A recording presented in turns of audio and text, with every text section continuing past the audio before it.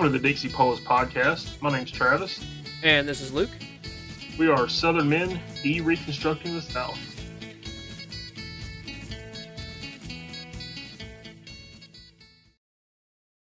So, Travis, we spoke to you about the book that I was purchasing the other day, Polyface Designs by Joel Salatin.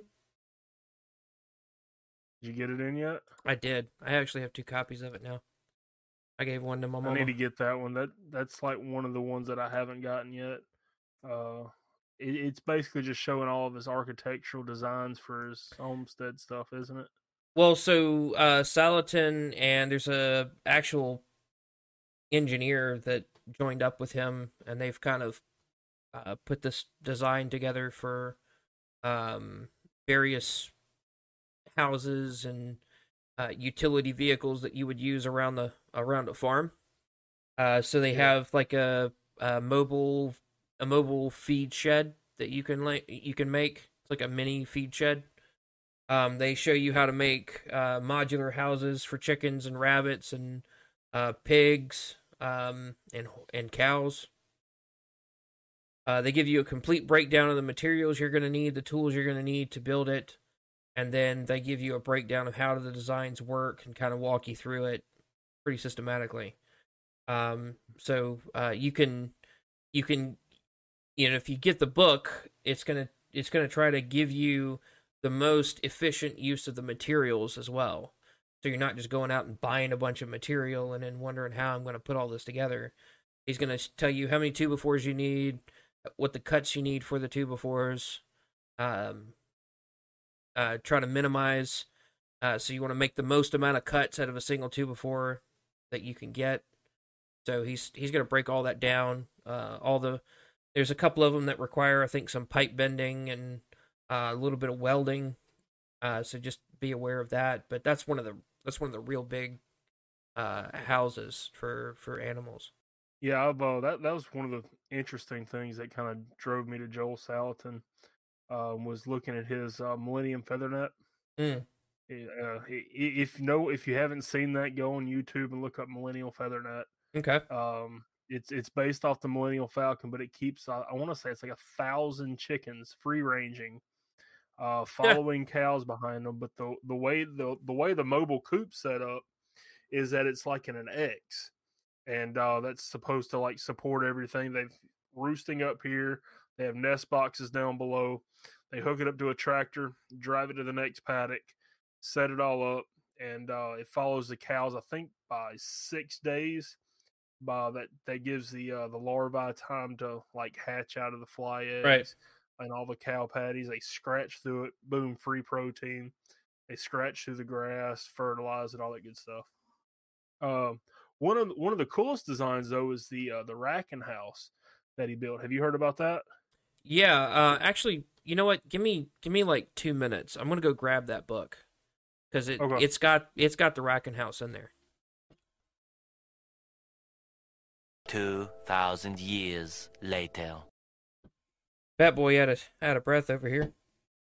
So Chris Slattery, Slattere, or Ery.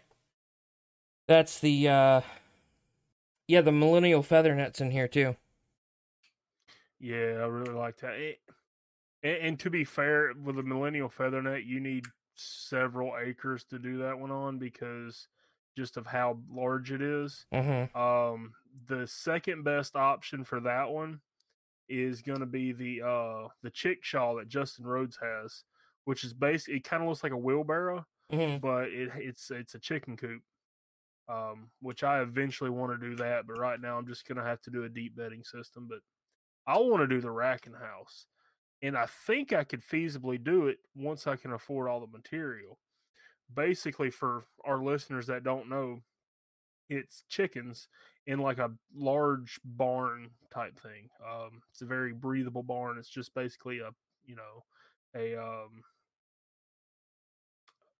gazebo that has like chicken wire around it, and it's got about a foot's worth of wood chips in there that breaks down into nice, wonderful compost.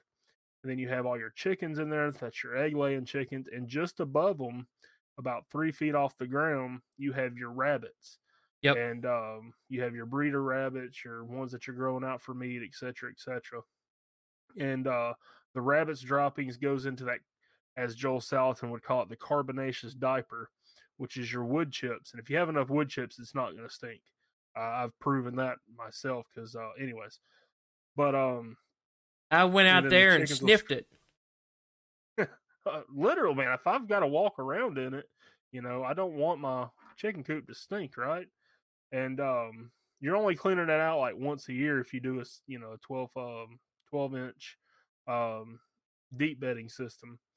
But anyways, the rabbit crap goes onto that, and it catches that. They scratch through it and just work it down into the wood chips to make beautiful compost. But one thing that I have been doing is just the chickens on deep bedding, and I'll just throw all my kitchen scraps in there instead of a compost pile itself, and then have them eat that, and then also just turn everything they don't eat into wonderful compost. And what you're doing there is function stacking. You're putting everything as much as you can on a smaller piece of area of your land, and then you have more that you can do that. And if you can do that with every aspect of your land, then you can start getting more yield out of everything you're doing, which kind of segues us into what we want to talk about in the that we should be environmentalists, not leftist environmentalists, but true environmentalists.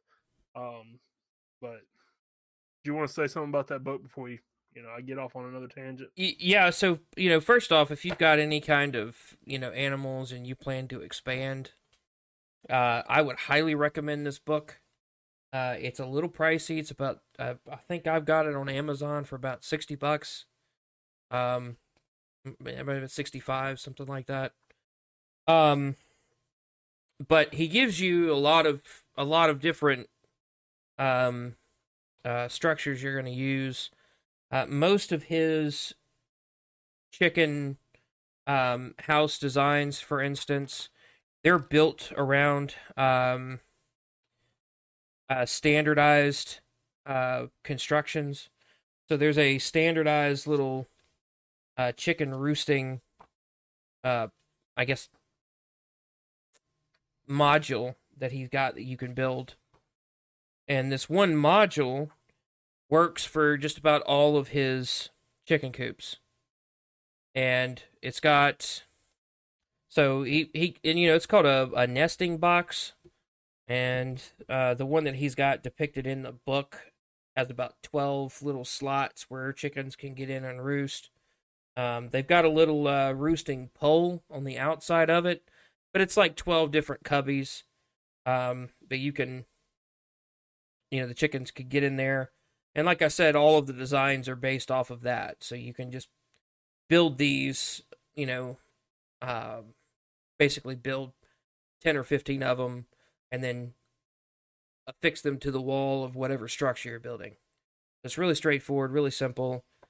If you're at all handy or somebody who's handy, this stuff, it wouldn't be difficult for you to do it. I mean, the only thing I'd have to learn on this is I don't know how to weld yet. I've used a stick here and there, but I'd have to get a little better at welding just to do the structural aspects of it. But I would highly recommend it. Polyface Designs by Joel Salatin and Chris Slattery. You can get it off Amazon. That's enough shilling on my end. He did not sponsor this episode, by the way. no, but I have tried to get him on. But if you're ever up around Stanton, Virginia, go swing by Polyface. That's like a number one place to visit if you're into like homesteading type stuff. If you're into agricultural regeneration, basically on how we can actually afford grass-fed and grass-finished beef for less than CAFO prices. CAFO, commercial agricultural feeding operation. Basically, the cows are shoved into these feedlots and they're just fed corn. All right, and then they're moved around by flipping forklifts. The one of the eye-opening things for me was watching the show Food Inc., which has Joel Southon on there. And it's freaking disgusting what we do to animals, right? So with animals, like I'm not some kind of hippie, right? I'm definitely not PETA. I definitely like to eat meat. Okay. But at the same time, we're Christians. We should actually care about how we treat the animals that God has put in our care, right? This is part of the whole dominion aspect of it. You know, I'm a dominionist. We are called to take dominion over the earth, and locking animals in CAFOs, locking chickens in 2 per cage. You know, that's like a foot by a foot. All right, locking them two in there, searing off their beaks so they don't fight one another just to harvest eggs is not glorifying to God. And everything we do should be glorifying to God. One of the things that Joel likes to say is the chickenness of the chicken or the pigness of the pig. And he brings all that from the Westminster Confession about, I think it's the Westminster Confession, where it essentially says, well, what is the chief end of man? And that's to glorify God and enjoy him forever. What does it mean to, what is it? Hold on. What is the glory of God, man fully alive? How do we exactly express these, you know, the humanness of the human? And that is, we worship God in truth. Hold on. We worship God in spirit and in truth. Right? We become fully human once we submit to Christ, right? You know, because Adam was fully human. I would say that because we are marred by sin, we are not to our potential yet. But that being said, through sanctification, we are made more and more like Christ, the one true man. And just to add a little bit there, you know, C.S. Lewis touches on this in his Abolition of Man and the Space Trilogy, specifically That Hideous Strength, which is the 3rd book in the series. It talks about the reverse version of this, which, you know, all of the, you know, a little bit of a spoiler alert here, you know, all of the main bad guys in That Hideous Strength are twisted. Well, you know, the idea is already twisted, but they're different variations of Gnosticism. And, you know, Gnosticism is the thing that we're actually fighting today, where, you know, we want to ultimately change what we are to be whatever we want it to be. And the only thing that matters is spirit or consciousness or whatever. But the opposite of that, getting to what you're saying, the opposite of that is, you know, honoring God and living according to his word and his law. And, you know, with the Gnostics, which John in his gospel and his epistles calls Gnosticism the spirit of the Antichrist. That philosophy, that way, that mode of being is the spirit of the Antichrist. He says that in, I think, 2 John. You know, the spirit of Christ is owning who you are, honoring what you're supposed to be, and trying to become more like God. It's more of a state of being that you're trying to inhabit, and less of this set of rules that you're supposed to live by. And we use God's law as a means to do that. Yeah, that one guy from That Hideous Strength, what is it? Professor Frost? Verado? No, not Frost. It's the fat Italian. Oh gosh, I can't remember his name. Well, anyways, what he essentially is trying, Philostrato. What he essentially tried to do, or what his vision for the grand new world was no organic life anywhere. Mm-hmm. Basically, we would plug our brains into a machine, and if we wanted to hear birds sing, we would just have a recording of birds singing. If we wanted to see a tree, we could go see a metal tree. Yep. That sounds far off, but this is what that's what the World Economic Forum wants. They want you to live in pods and eat bugs, and whenever the technology is possible, they want you to upload your brain to the matrix, so that therefore you have zero carbon footprint. Oh, anybody who's listening who thinks that this is far-fetched, what I want you to do is I want you to go look up a guy named Ray Kurzweil. He is one of the brains behind Google. Go read what he believes ought to happen to humanity. Look at the whole transhumanism idea. This is antichrist behavior and philosophy and practice. It's happening now, and it's an ever present issue that we're going to have to deal with for the foreseeable future. So I kind of noticed this trend back in 2013, 2014, where they kept trying to make us the problem. Mm-hmm. It's been going on a lot longer than that, but I only started noticing it then. And, the man-made global warming, man-made climate change, that's all our fault. That's all humans' fault, because from their point of view, we're an invasive species on this planet. We don't belong. Earth would work just as well if we weren't here, which is total bullcrap, by the way. We can see that with the California forest and it being mismanaged, aka not managed. But whenever we as humans, we belong on this earth just as much as the panda bear. Now, the panda bear is an endangered species. I'm not saying that we should care for the panda bear as much as the humans, but we should care for the panda bear. All right, we should care for all of these animals that are on Earth, even the mosquito. I don't know why. I don't know why we should care for the mosquito, but I'm sure we'll figure that out one day.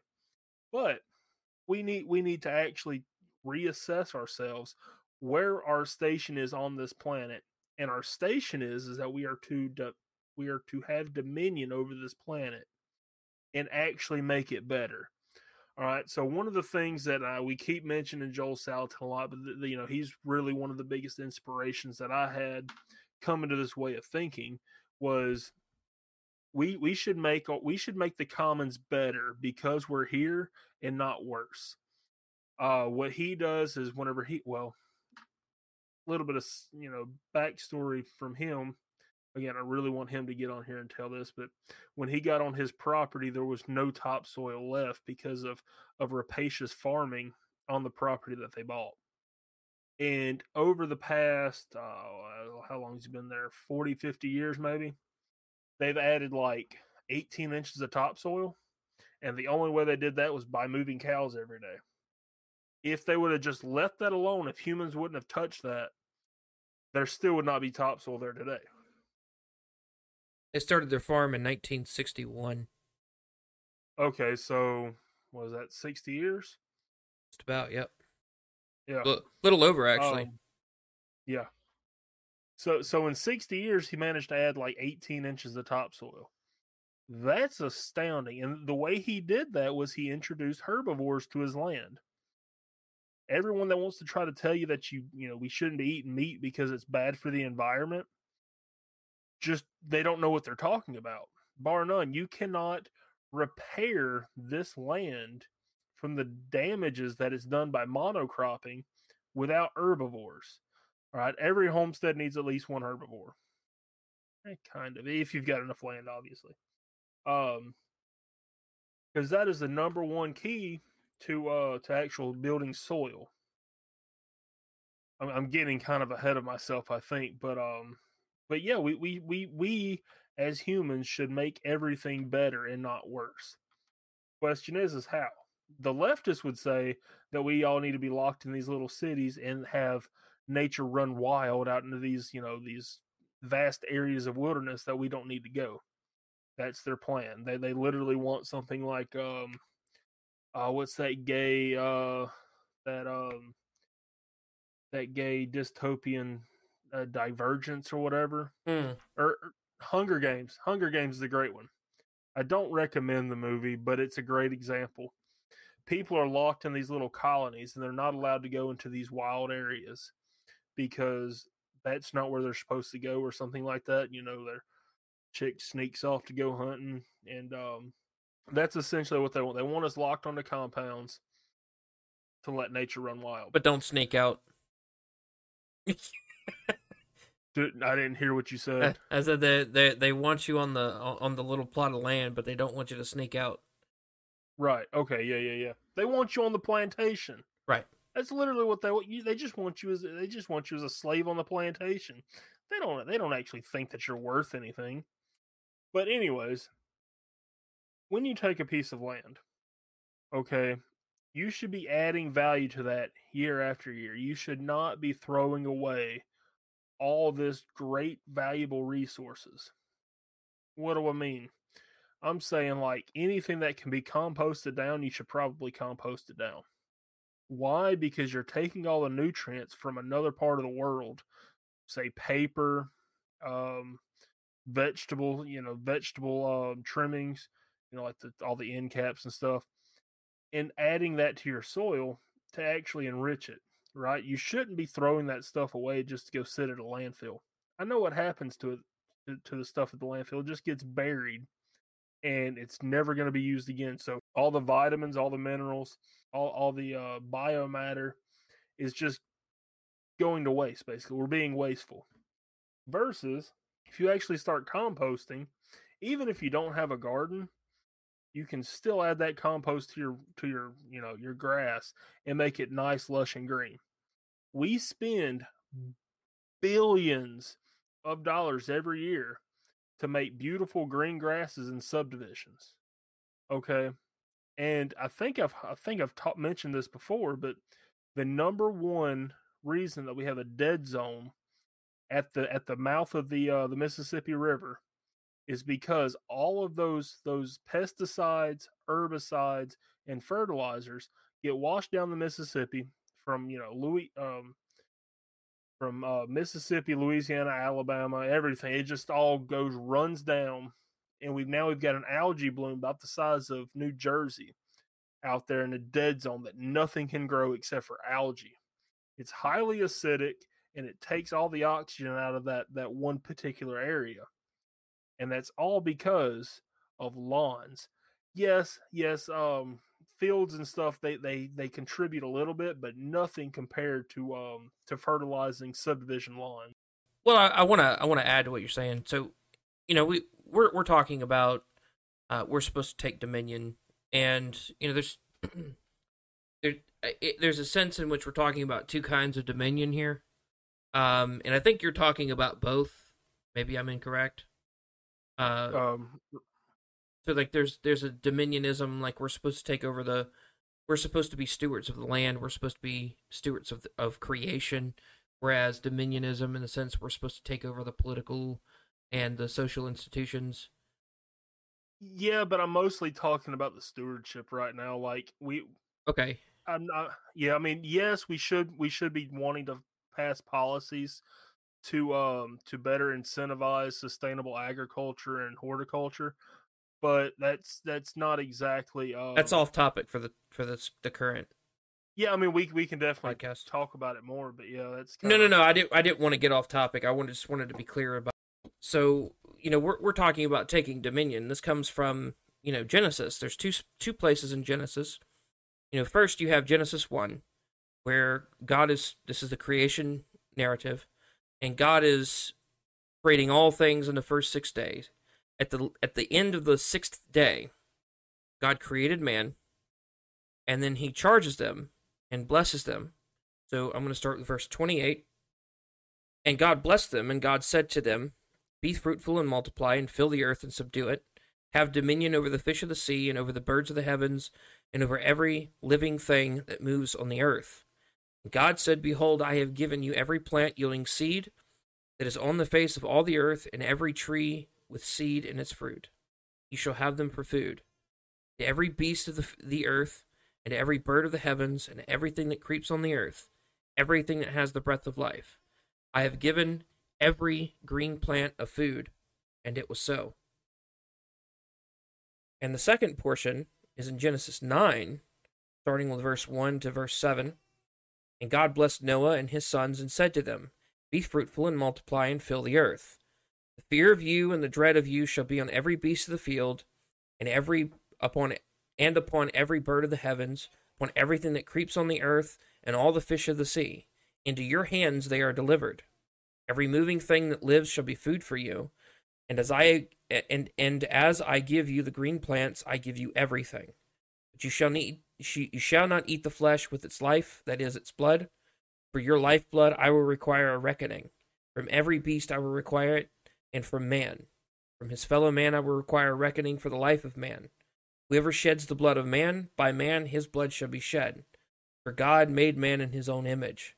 And you, be fruitful and multiply, increase greatly on the earth, and multiply in it.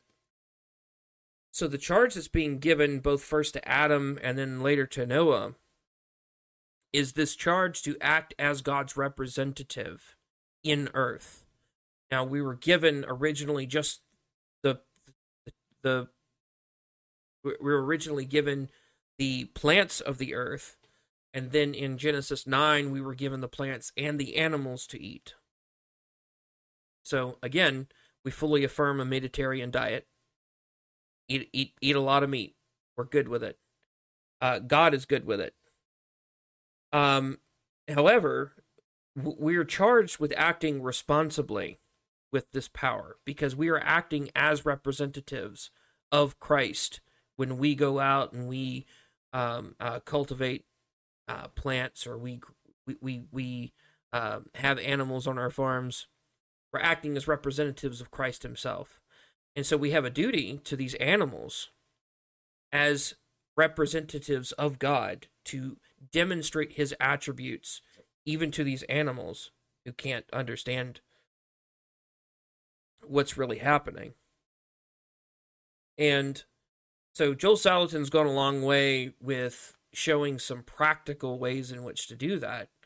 But the thing that we're specifically talking about, it's something I like to term as creation ethics, where we derive the way that we approach reality by the standards that God established in Genesis 1 about how he acts in his act of creation, and we're supposed to mimic that.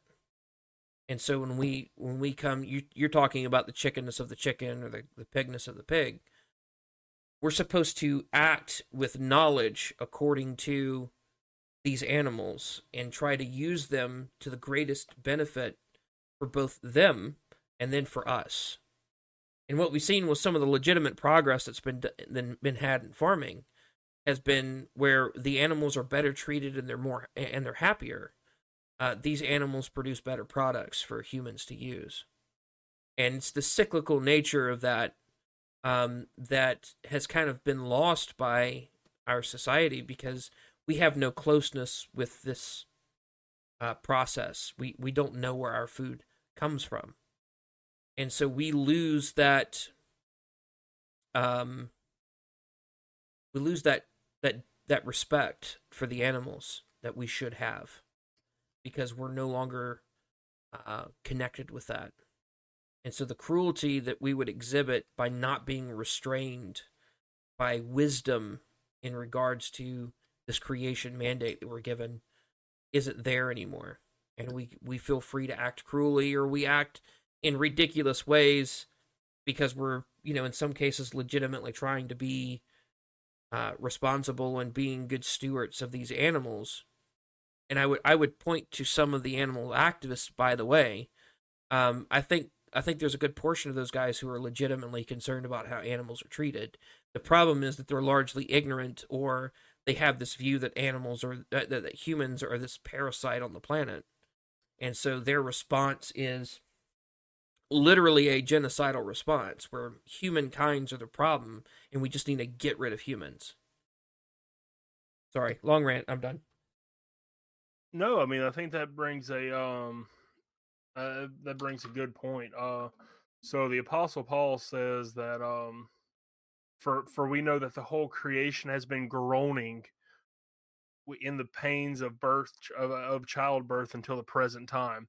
So what we're seeing right now is that, okay, so when Adam fell, he was cursed with thorns and thistles, right?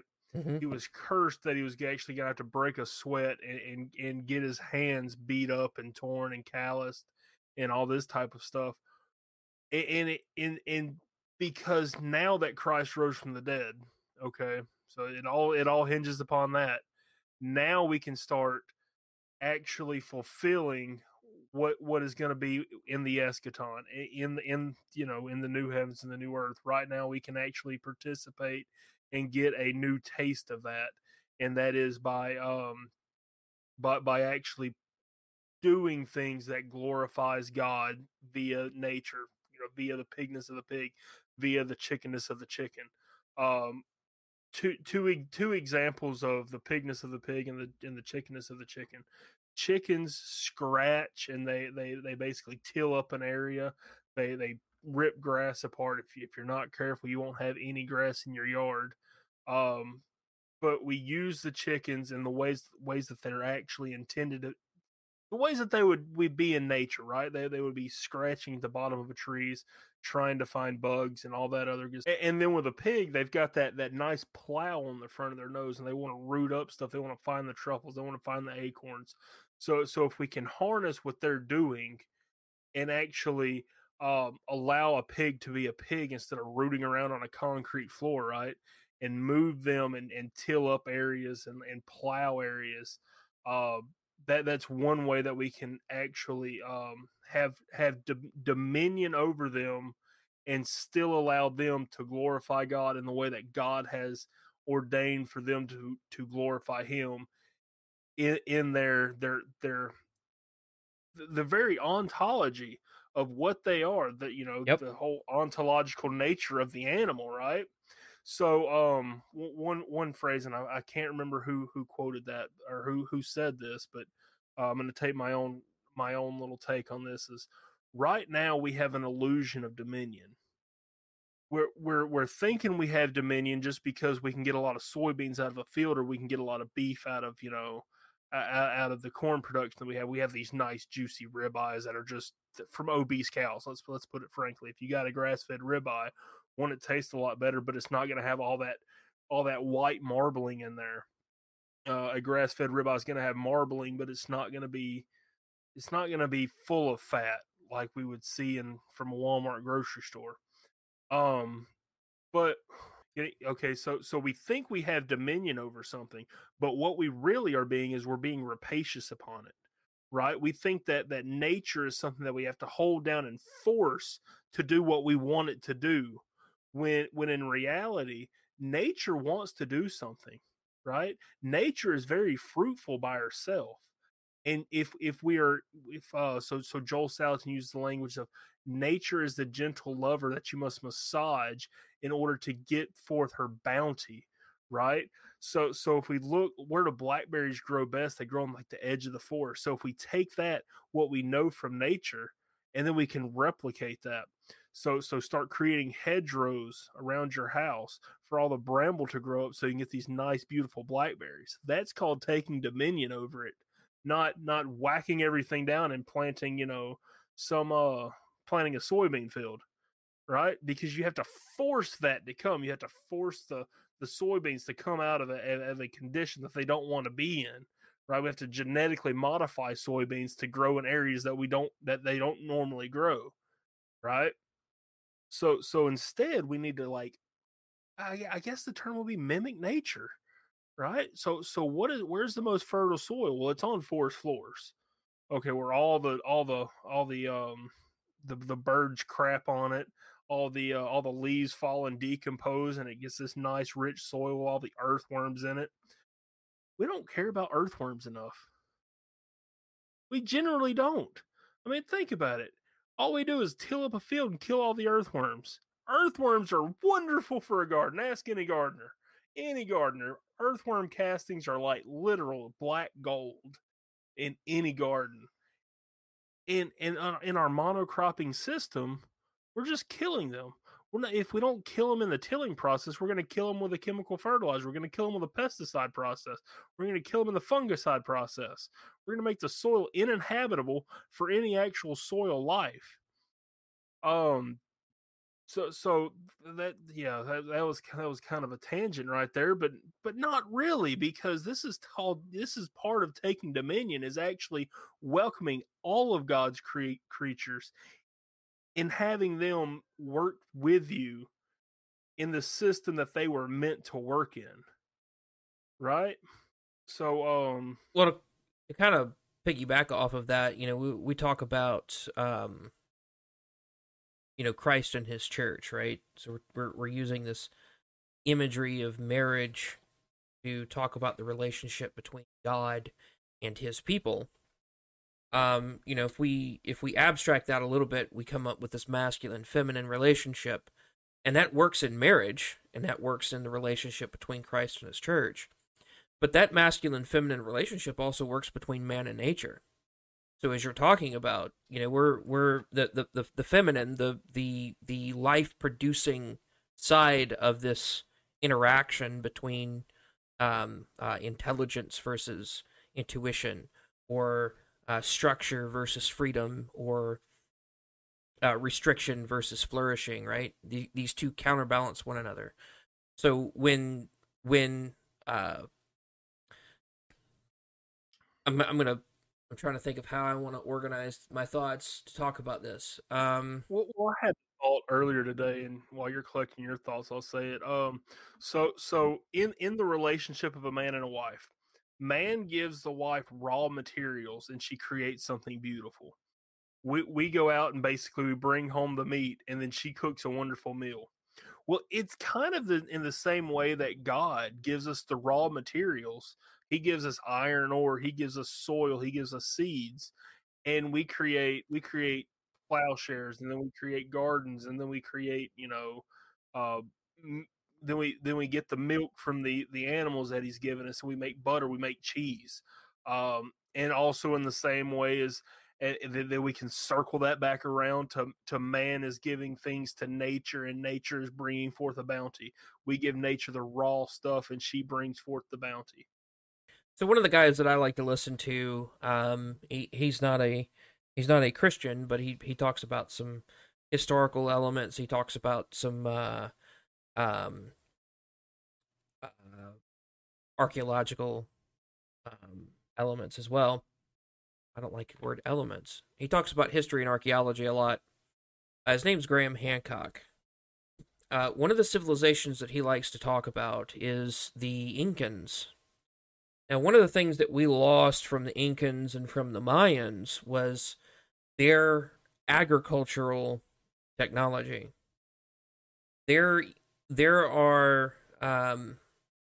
a specific type of soil in the Amazon that is absolutely potent. Topsoil. And by potent, I mean you can put just about anything in it and it will grow. And the thing that we understand from this, we don't understand how they did it, we don't understand where they got the materials from, but the thing we do understand from the soil is that it was 100% artificial.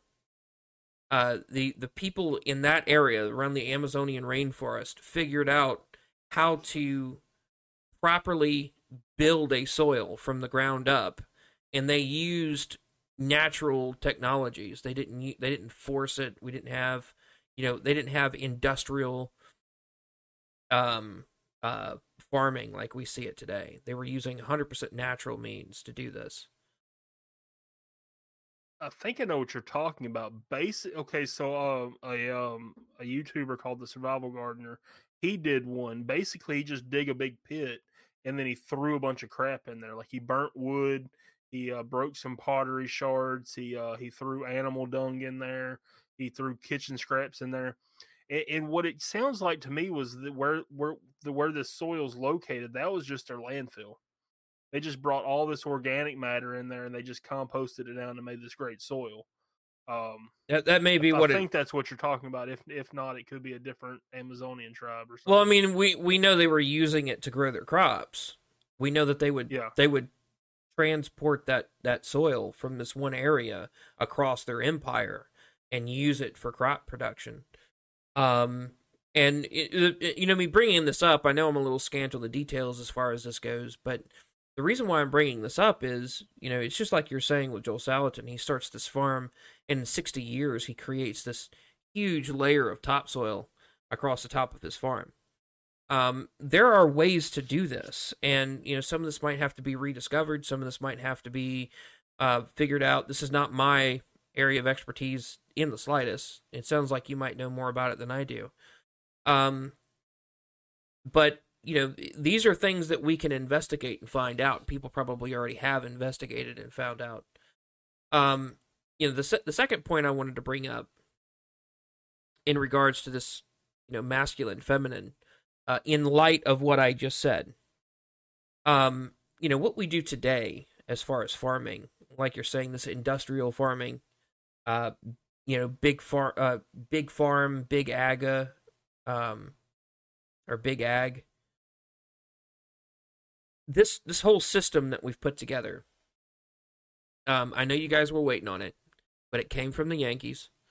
And it's one of the things that I ran into. I had to do a class in North Carolina for the erosion. And the people who operate that class are very knowledgeable about what they're doing and why they're doing it. And that class is actually what changed my mind about some of the conservationism that we've got going on.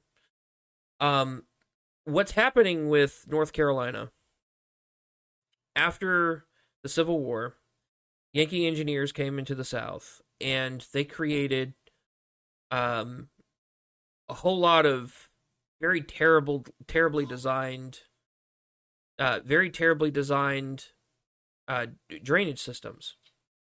So one, they would create this smooth-walled concrete drainage culvert, the open-top culvert. And what they would do is they would take the existing streams and they would run them through these culverts. And so you have water running in a straight line for miles. And what you have is, number one, a natural river is going to swerve and weave through the land. And what that does is it picks up sediment and it distributes it along the land. And so it actually helps to fertilize the soil as the water progresses through the land. The second thing it does is that swerving and weaving slows the water down. The biggest thing that causes erosion for water is speed. So most of your erosion control devices are not meant to filter water. They're meant to slow the water down. And so in the last decade or so, North Carolina has made a very distinct effort to go through and fix all of these canals, all of these tunnels, all these culverts that were put in place that changed the way that the water systems worked, the natural water systems work in North Carolina. And they're sometimes taking photos that were done back in the early 1900s to find out what the original condition of the land was and actually restore that particular plot of land or that particular stream or creek or river back to what it was originally supposed to be. And they're doing that as an informed effort to not have the local wildlife and the local environment destroyed. So this is a very good thing. This is things that we ought to do. These are things that we ought to think about. State of Mississippi, I'm currently in. They have a wetlands program that does much the same thing, and they're trying to basically reverse engineer how some of these areas have been messed up by terrible engineering that happened in the early 1900s, and put it back to what it was supposed to be. Yeah, the Terra Preta, that's exactly what it is. Yes. Yeah. As soon as you said that, I was like, oh, crap, I know exactly what it was, and I just could not remember the name, but yeah. Anyways, that was my point. Like, I wanted to bring that in. I know for people who like to read Thomas Sowell talks about some of the engineering designs that the Southerns had during the Civil War, and one of the things that changed was this German engineering was brought in from the North, where we're going to force the land to do a particular thing. We're going to make the land do what we want it to do. And the Southerns didn't think about the land that way. You would have a family that sat on a land of probably 1,000 acres, and he had no issue just living on maybe 1 or 2 acres because the rest of that land could basically do what it was supposed to do. and he operated essentially as what a modern federal forest reserve officer would do. But he did that on his own land of his own volition because he just wanted his land to be productive. He wanted his land to do what it was already supposed to do and already trying to do. He wasn't trying to work against it. He was trying to work with it. So it's kind of like the whole, we're not going to build a bridge. We're just going to keep fording the river. There's a little creek. The Scots and the Anglos would just like, I'm just going to drive my wagon across this river, and then the Germans like, I'm going to build a freaking bridge, or the Scots would cut down a tree and just leave the stump. Right. Versus the Germans, they would spend 2 days trying to get the stump out of the ground. Mm-hmm. That's kind of the same thing, right? Because in my mind, I'm like, why do I want to spend money to dig the stump out? Or not money, but why would I want to spend time to dig the stump out when I know it's going to sit there and rot? And that area of land is going to be, if I take it out, I'm going to have a hole there. I'm going to have to find the dirt from somewhere to fill it in, or I'm going to break an ankle. If I leave the stump down there, it's just going to rot and attract all kinds of good little wildlife, or microorganisms and stuff to break it down. And it's just going to, it's not hurting me. Yeah, it might be an eyesore, but it's not hurting me. Why do I care? Well, but when they did that, they also weren't living on 3/4 of an acre, so that the eyesore was probably way back in the woods where you're not seeing it anyways. Yeah, that's true. And just to kind of close the loop on the whole, masculine feminine marriage analogy that I'm making, one of the things that God tells a husband is to live with his wife according to knowledge. And, this principle, if you abstract it a bit, can apply to this other situation here where mankind as a race have to live with the land according to knowledge. They have to know what the land is trying to do, and they have to know the best way to bring out the full potential of the land, to let the land do what it's already trying to do, but do it in a better way. So like what you're saying, you've got those blackberry bushes, across the tree line. Well, make some hedgerows. Let that cultivate that. Spend time to dig into that and find out what's the best way to approach cultivating this row of blackberries, and without disturbing the land, without destroying the land, and without being rapacious. I think we talked about in another podcast the difference and distinction between dominion and being domineering, right? It's the difference between understanding what you're dealing with and cultivating what's already there within the ontology of the thing itself, versus just trying to force the thing to do with what you want it to do, regardless of what it is. Yeah. So a lot of that creating hedgerows and all this, there's a deeper science behind all this. It's called permaculture. I'm a novice in permaculture. There's people out there that's way smarter than I am that have been doing this for a lot longer than I have. So some great ones. Bill Mollison, unfortunately, he's passed on. Jeff Lawton, he's an Aussie. Jack Spirko, I listen to his podcast nearly daily. Joel Salatin, Justin Rhodes. These people all want to incorporate what nature's already trying to do into what they're wanting it to do.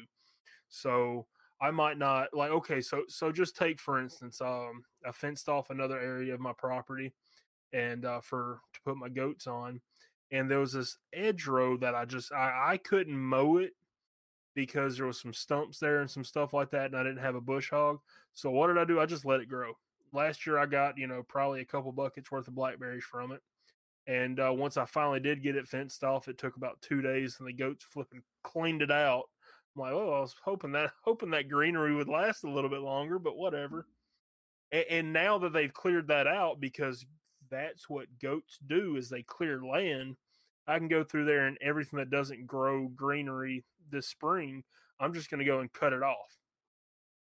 Another thing that you could do is so I've got some certain types of trees that if you cut them off, they'll just shoot out these little like fingerlings, I call them, which is basically just a branch with a lot of greenery. And I come by, they're actually an invasive species. I think they're from Asia. Mm. It's not kudzu. I am getting some kudzu on the property. Freaking Asians. Specifically for goats, okay? Kudzu makes a great fodder. I don't care what anybody says. I don't know if I want to leave that in there or not. Freaking Asians. But the specific tree is called I think it's called a camphor tree. Mm-hmm. It's got a really distinct smell.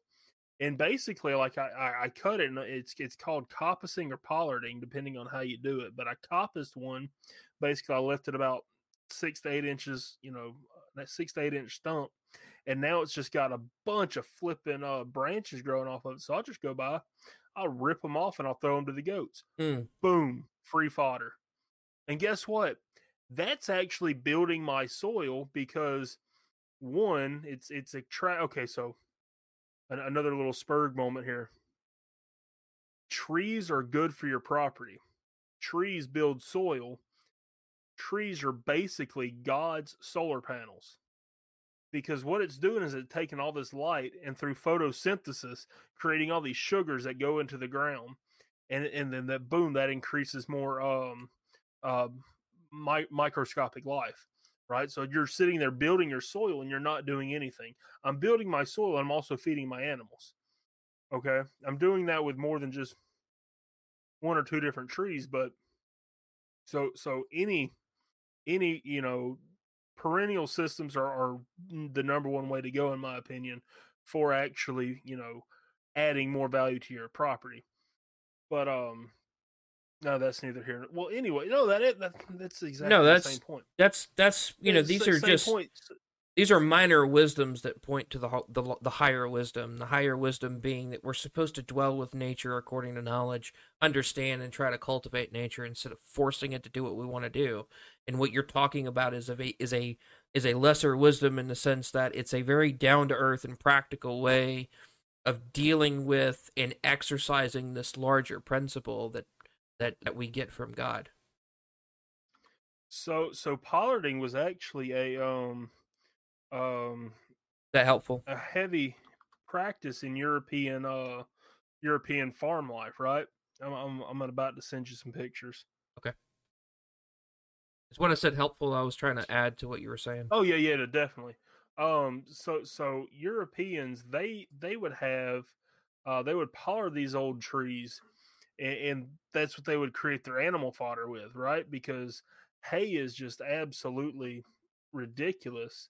Hold on, I'm just gonna send you the link to all of them because I just think this is really cool. Here, see if that brings up the search results that I had. Basically, the Europeans would take these massive trees, and they would just sit there, and that they would manage the limbs in such a way that it would create basically just straight offshoots. All right, we see this a lot with crepe myrtles right now, but they did it with like old oaks and stuff like that, and they would just take and rip it off, and then they would dry and make tree hay. Okay, so that's one way that you can get actually more use out of a tree.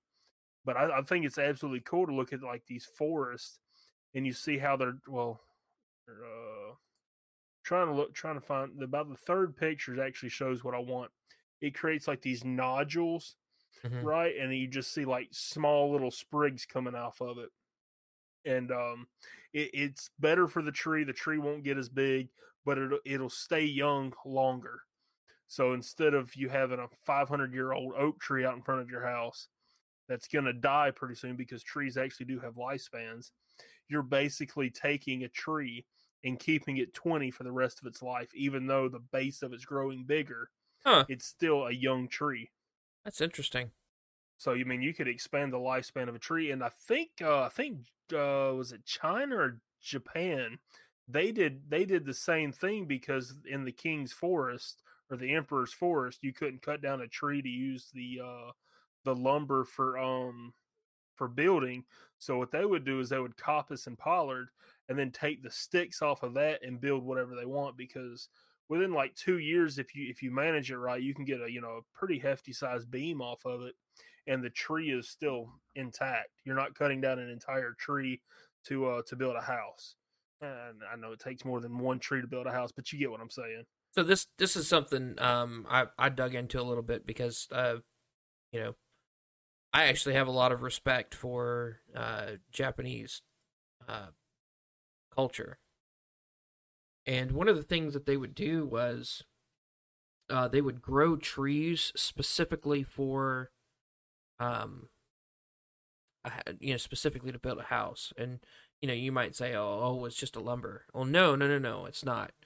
So what they would do is they would take this one tree and cultivate it, and then when it was fully grown and exactly how they wanted it, they would cut the whole tree down and use every bit of material from that tree to build one house.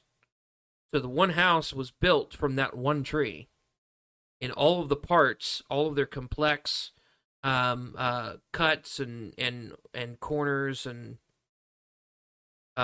wedges that they would use to meld this tree together, use hardly any kind of hardware, like the most complicated that they would get as far as using separate materials would be they would have these wooden posts, these wooden pegs that they would put in there to hold two opposing pieces together.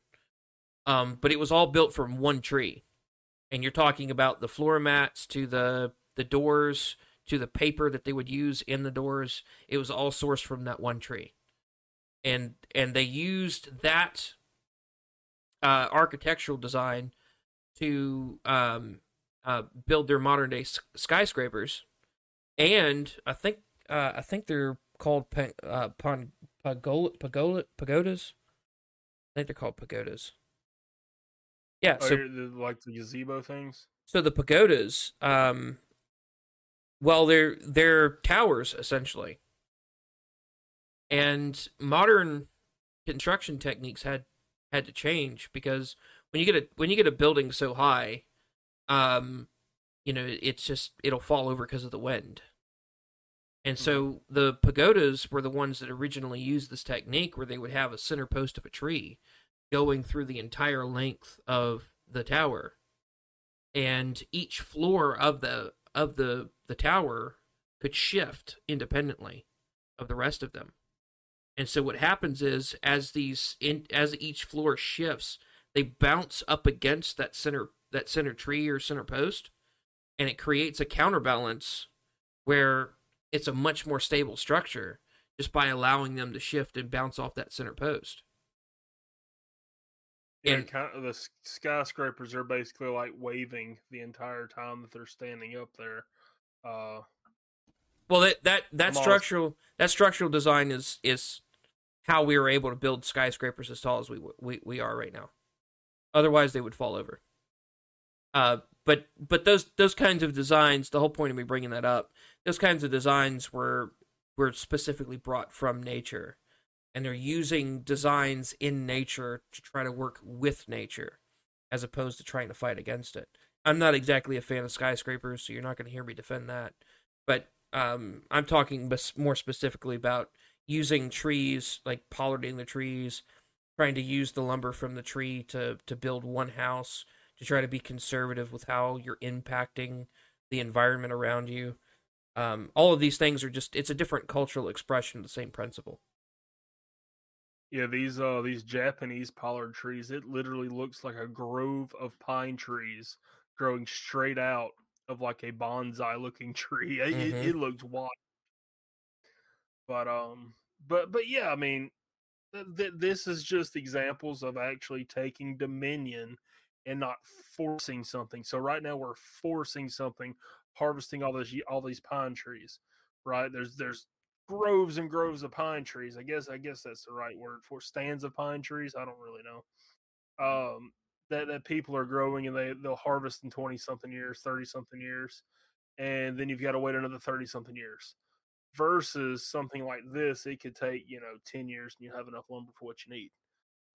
And you're not having to start from scratch like that. Like that's one. Like yes, I think we should cut down trees. I think we should definitely ethically harvest trees. That's one of the big reasons why I think I mentioned this earlier, how all the wildfires out in California, Oregon, and stuff like that happens in a national forest, basically. It's because no one is out there, uh, you know, doing control burns, harvesting trees, so there's just rotting trees everywhere, and one lightning strike and everything gets set off. But versus if humans are involved, we could set up certain systems to actually prevent that. We could thin trees out. We could run a herd of goats through there like Joel Southland does with his cows.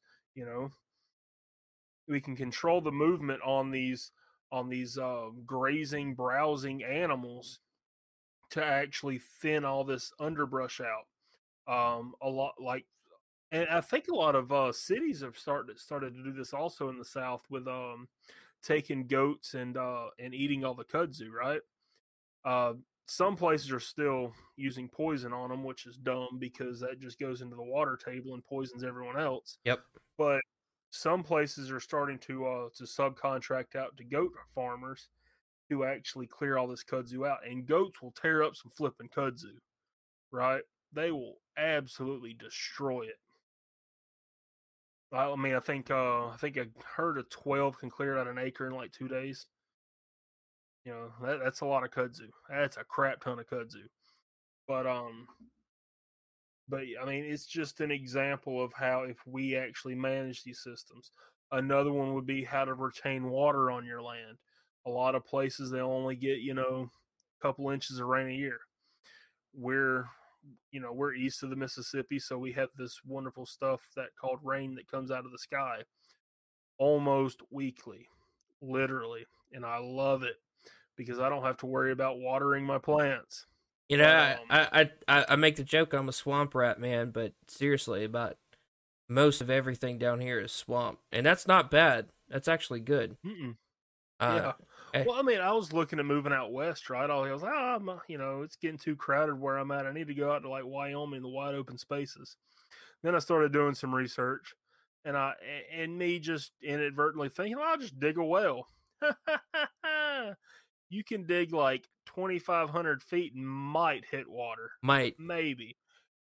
Here I can go dig a hole for a fence post and I'll hit water. Yeah, exactly. It'll just start shooting up. Yeah, guys, I don't know how close you guys are to the Gulf Coast, but there are water systems in the city of Biloxi that are 5 to 6 feet below. The outfall is 5 or 6 feet below water table. Just think about that for a minute. Just think about the implications of that for a minute. That means that at least the first 10 or 12 structures on that system are full of water at all times.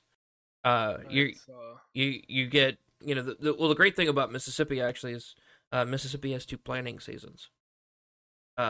We basically don't have winter. We have like 3 days of cold weather and then it's over with.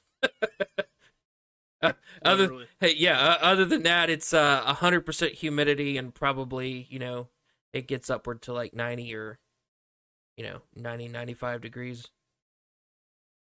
I wouldn't change it for the world though. Love it. But yeah, today was actually a really nice spring day outside. But anyways, getting back to the topic at hand. Sorry, we can have no, it's fine. We can have ways to actually capture water and keep water on our land via swales or digging trenches and making aquifers. And those people that live out in the desert. There's an excellent video to drive my point home. Back during the Great Depression, it wasn't the TVA. It was another project. It was out in Arizona. Basically, they took this area of desert, and they basically turned it into like a meadow. All right.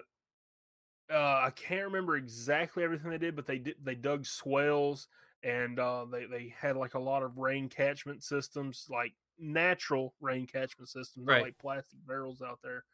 And so you're walking through like this dry desert. You go through some trees and boom, grass everywhere. I'm honestly convinced that most of Arizona's desert is artificially made. Not saying that it's not a desert. I just think it's the wrong kind of desert. It's a barren desert versus a fruitful desert. Like there are literally still canals that used to be rivers running through Arizona until they dammed the water up somewhere up north. Yeah. Right. And I think that totally put a damper on Arizona. Because how would people live there, 100 years ago if there was no water? Phoenix would be uninhabitable. Well, I mean, I'm convinced. If you go back and you look at, I'm going to get a little bit, because this is one of my pet subjects. Go look at the water piping systems in Petra. I don't know if anybody's ever thought about this before. So Petra was built thousands of years ago. The water piping systems in Petra are clay pipes, and they account for turbidity in the water, for pumping the water. And they pump the water from another mountain. Like I'm adding to what you're saying here, in that there were all kinds of cistern and water systems that were constructed, made out of natural materials that are literally ancient, that can be utilized to bring water in from a barren, bring water into a barren area. What we've typically done in the West is we typically dam up, and we dam up water because we're trying to get hydroelectric power, because we care more about electricity than we do about land preservation. But you'll also see this kind of problem, our interference into the Middle East, for instance. I think it's the area north of the Black Sea. It's either the Black Sea or I think it is the Black Sea. They've created an entire barren area in the Black Sea, because they're using irrigation systems from like the early 1900s, which, there goes the Y word again. But they're using irrigation systems from the early 1900s to try to grow farms, which is it's something that is a laudable intent in this puerile sense, but the methods that they're trying to do it are so destructive to their local environment. They're trying to use irrigation systems from the deep south and trying to put them in the middle of the desert. That's not how it works. Yeah. This is one of the few things that this is one of the things actually that I think Israel does right. The way that they do their crops. I mean, they've created a meadow in the middle of the desert where they live, and I think they've done it right, because they're trying to use natural methods to build according to the land that they have. There was another video that I watched. I think the guy was in downtown Phoenix. He lived in a neighborhood, and on Sunday, he had to do it on Sunday because none of the utility workers worked that day. He just took a small concrete handsaw, and he just cut a little channel in each of the curbs, and basically it flowed water into these areas, and he planted those trees planted, and basically the entire area just started to become green. Yep. Eventually they had to put a stop to that, to all the surrounding areas, because the realtors got mad because nobody wanted to move out of that area. Right. Well, I mean, and this actually gets into, the one of the reasons why this is so important is because most of the way that the land is treated is run by people who just want to make the most amount of profit off the land. And they don't care how they make the profit, right? All they care about is making the profit. And so they'll destroy the local land to make that profit, and then they'll walk away, and they're perfectly fine with whatever happens there. So, we essentially, this is one of the things we have to take back from these artificial systems that have been put in place, because these, they're trying to make money, which that they're in business just to make money, but they're not being held responsible for the damage they're doing to the land. And this is part of the conservation element of what we're talking about, is that needs to be addressed. That needs to be dealt with. And people ought to be held responsible for the impact that they have on their local environment. Well, and a lot of times it's not even that they want to make money. It's they just want free money. So take all these soy farmers, right? That they're not turning a profit on soy. I mean, yeah, they're getting a little bit of a profit, but a lot of that comes from government subsidies. They're getting a check written to them. But okay, so I can hear the complaints coming. Oh, if we don't have all these monocropping, apparatuses throughout the country, then how would people eat? Let me just tell you something. If we took cows and put them on the exact same land that were growing all these soybeans, corn, and stuff like that, we could stop feeding the soy and the corn to the cows and have them eat grass. And a grass-fed cow should be cheaper than a CAFO cow. Why is a grass-fed cow so flippin' expensive? They're not eating anything extra. They're not. They're eating grass. Grass grows like free. So why is it cheaper when we have all these extra additives of corn, soy, candy bars, etc.? You think I'm lying about candy bars? They literally feed candy bars to flipping cows. Okay, because they love it just fine. Well, I guess flipping so. Would they not like a nice sugary treat? But anyways, but. Well, I mean, you say that, but it's like, I'm not. It isn't the same thing. It's actually worse. But would you feed your kid trash?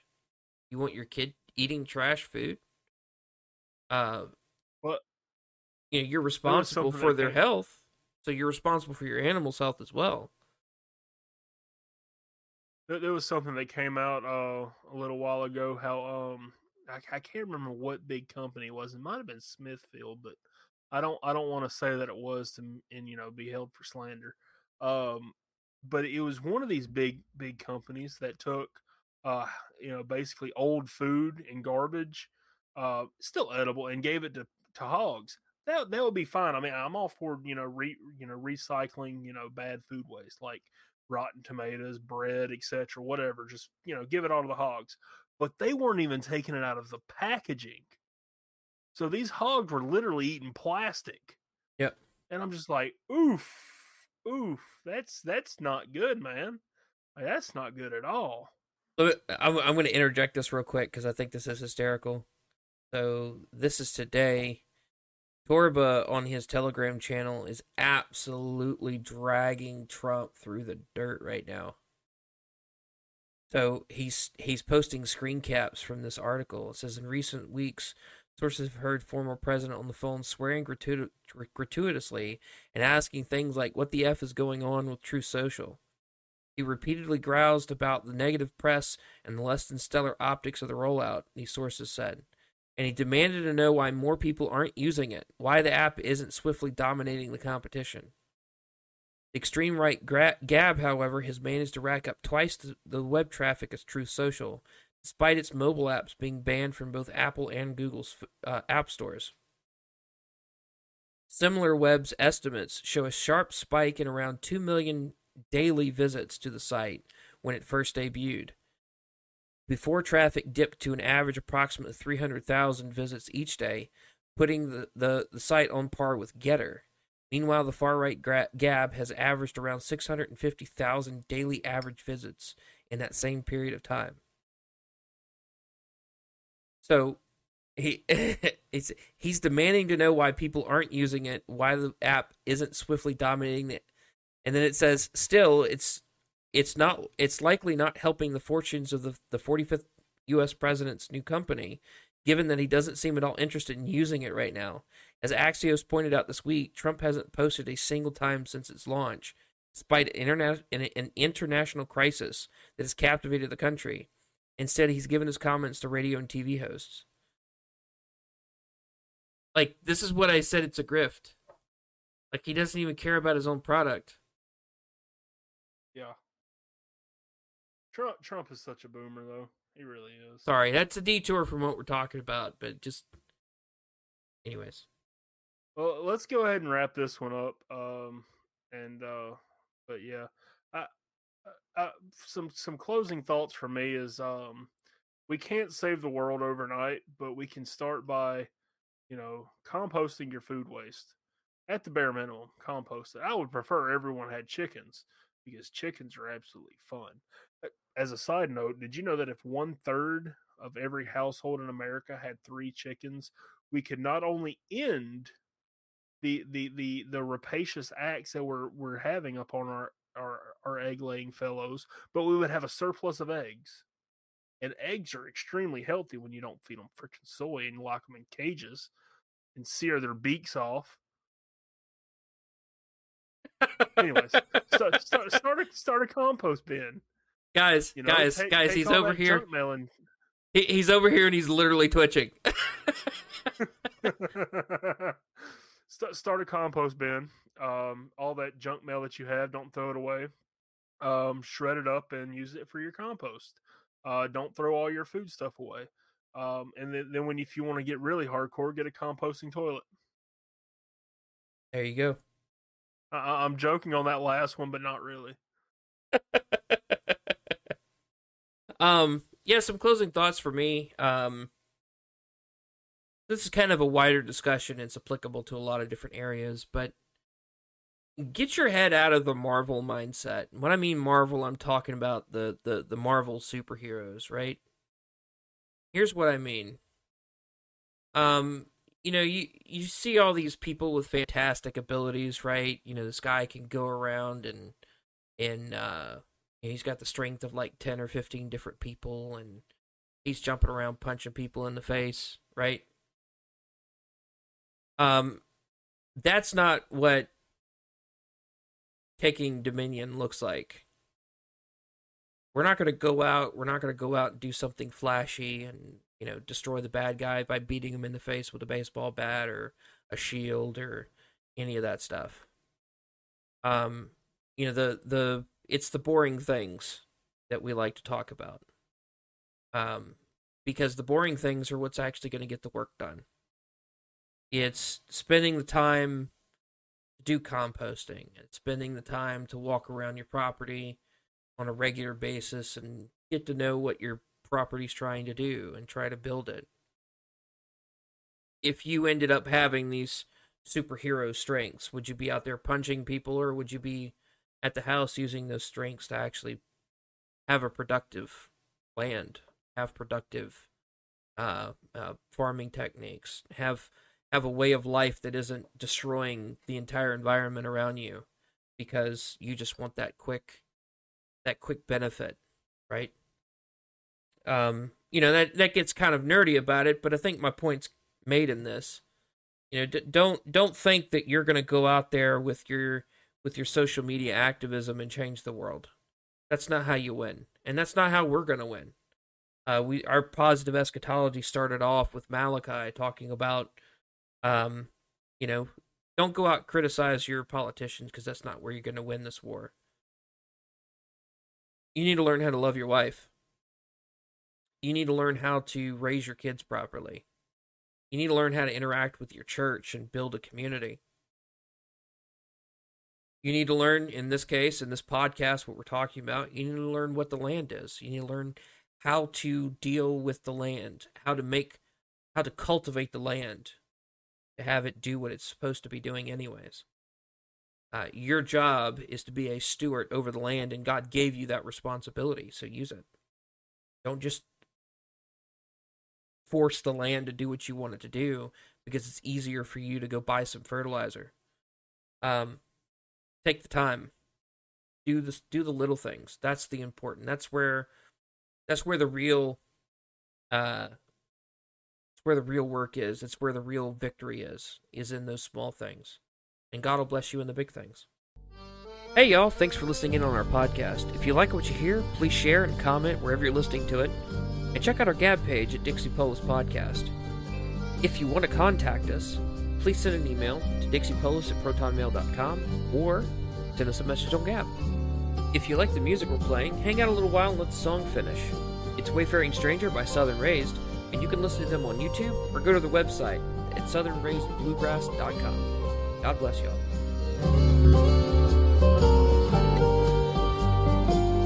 I know dark clouds will gather around me.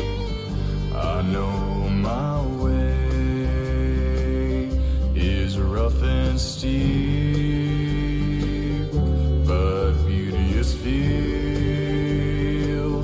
lie just before me,